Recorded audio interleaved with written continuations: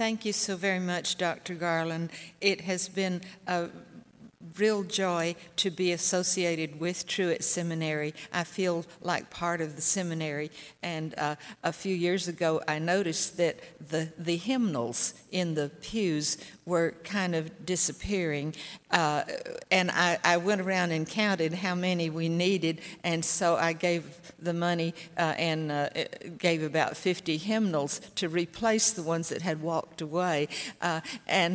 So then when the seminary got new hymnals, they sent those hymnals over so that my organ students could then have hymnals to practice playing hymns. So I hope that this new hymnal will not walk away as rapidly as the others did. When I play, I very often like to begin with a paraphrase. It's a prayer, and it's a prayer of a hymn that is found in the Baptist hymnal. It's called "My Singing is a Prayer, O Lord. My playing is a prayer, O Lord, a prayer of thanks and praise. In music, Lord, I worship Thee. Thy beauty fills my days. O bless my hands and let them play Thy love so strong and true. And bless all those who listen, Lord. Help them to worship You."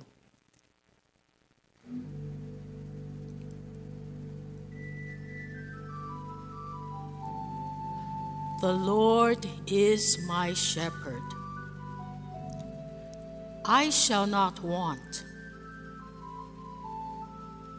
He maketh me to lie down in green pastures.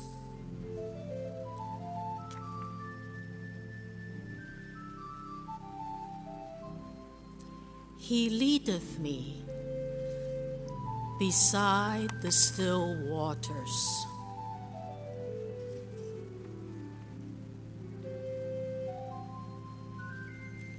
He restoreth my soul. He leadeth me in the paths of righteousness for His name's sake.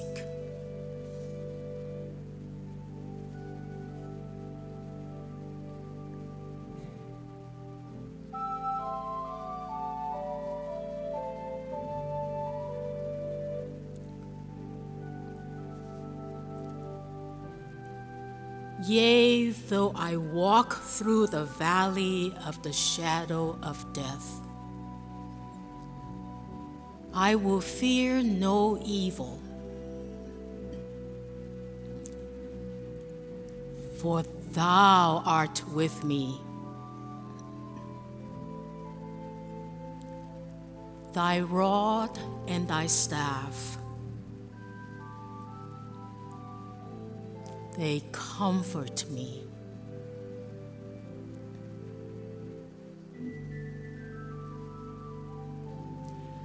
Thou preparest a table before me in the presence of my enemies.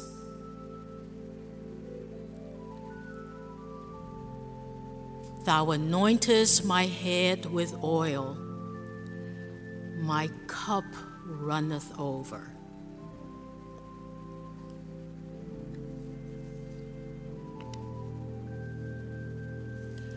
Surely goodness and mercy shall follow me all the days of my life,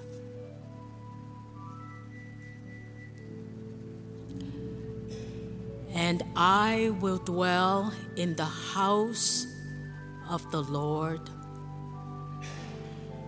forever.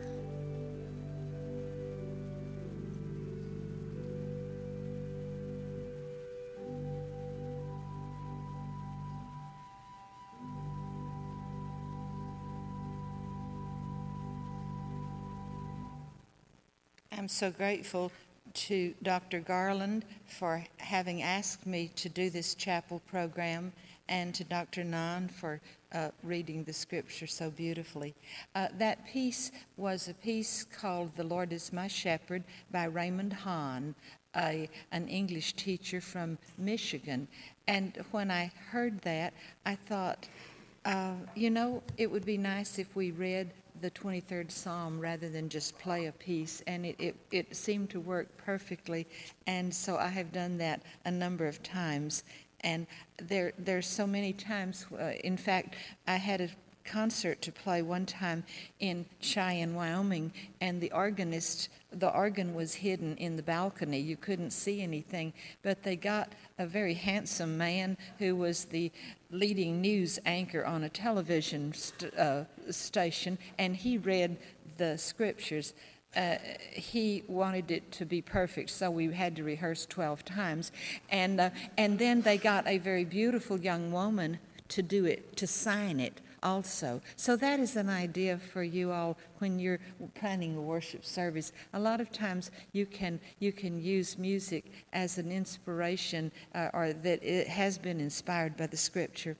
I'm using the New American Standard Bible because when I started teaching at Baylor, every member of the Baylor faculty was given a New American Standard Bible by the Lockman Foundation. And it felt so good to be a member of a faculty member at a church where that was done, and it was so important.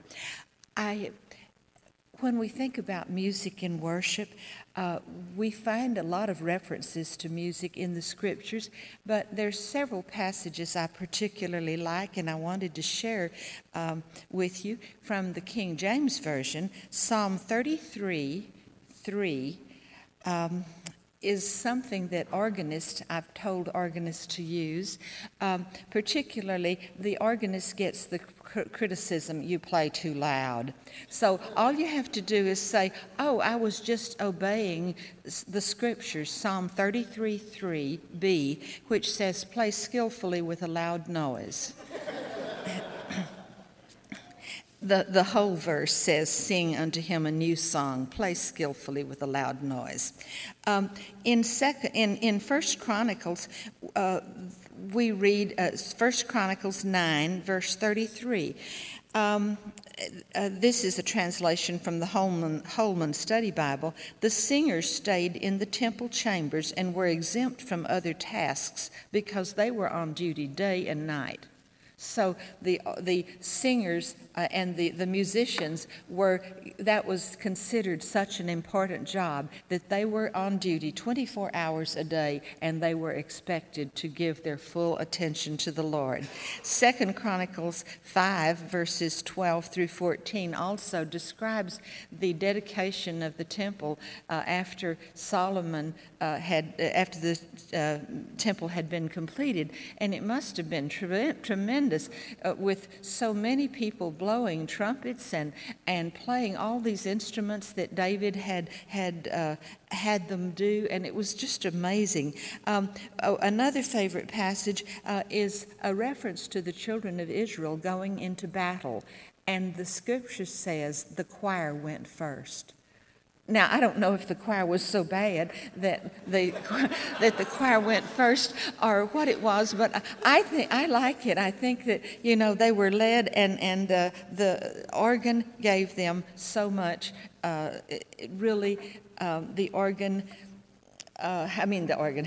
music led them, gave them courage, and so the choir went first. Dr. Garland mentioned how I became an organist, and when I was 4 years old, I decided I wanted to marry the King of England. But I was told that he was already married and he had daughters and he didn't have a son. So the likelihood of that happening was not going to be very great. So then I decided, I want to have an evening gown and silver slippers. Well, in the intervening time, I have a whole closet full of recital dresses, and I have silver slippers and gold slippers. But I thought at 9:30 in the morning, I better wear just plain black shoes. But I have organ shoes in navy and red and silver and gold. And, of course, the gold ones are the magic ones. But at any rate, they know all the music. So my ambition changed. And I have been very grateful. When I hurt my hand and couldn't play, I had been practicing for 12 years. You know, at age 16, to be a has-been and to have 12 years of work go down the drain is pretty difficult. But I turned to the organ and began to play pedal studies on the organ, and that is how I became an organist. By the time my hand got well, I was so fascinated with the organ that I had decided to become an organist. And in these intervening years, I've been blessed to play for 6,000 people at Notre Dame, 13,000 people in Japan, to play all around the world, not in India, but to play so many places. But the most important thing that I get to do is to share the love of God and that Jesus with people through music.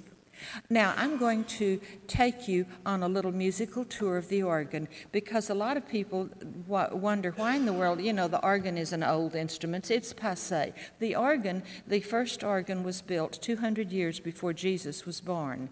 And the first organs were built as gifts to kings. And then later they were used to accompany events in the Roman arena.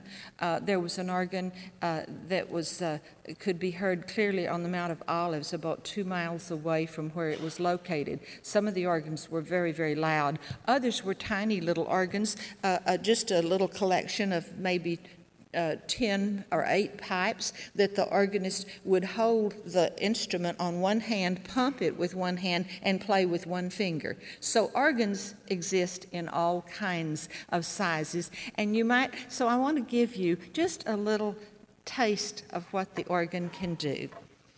And I hope you can hear me.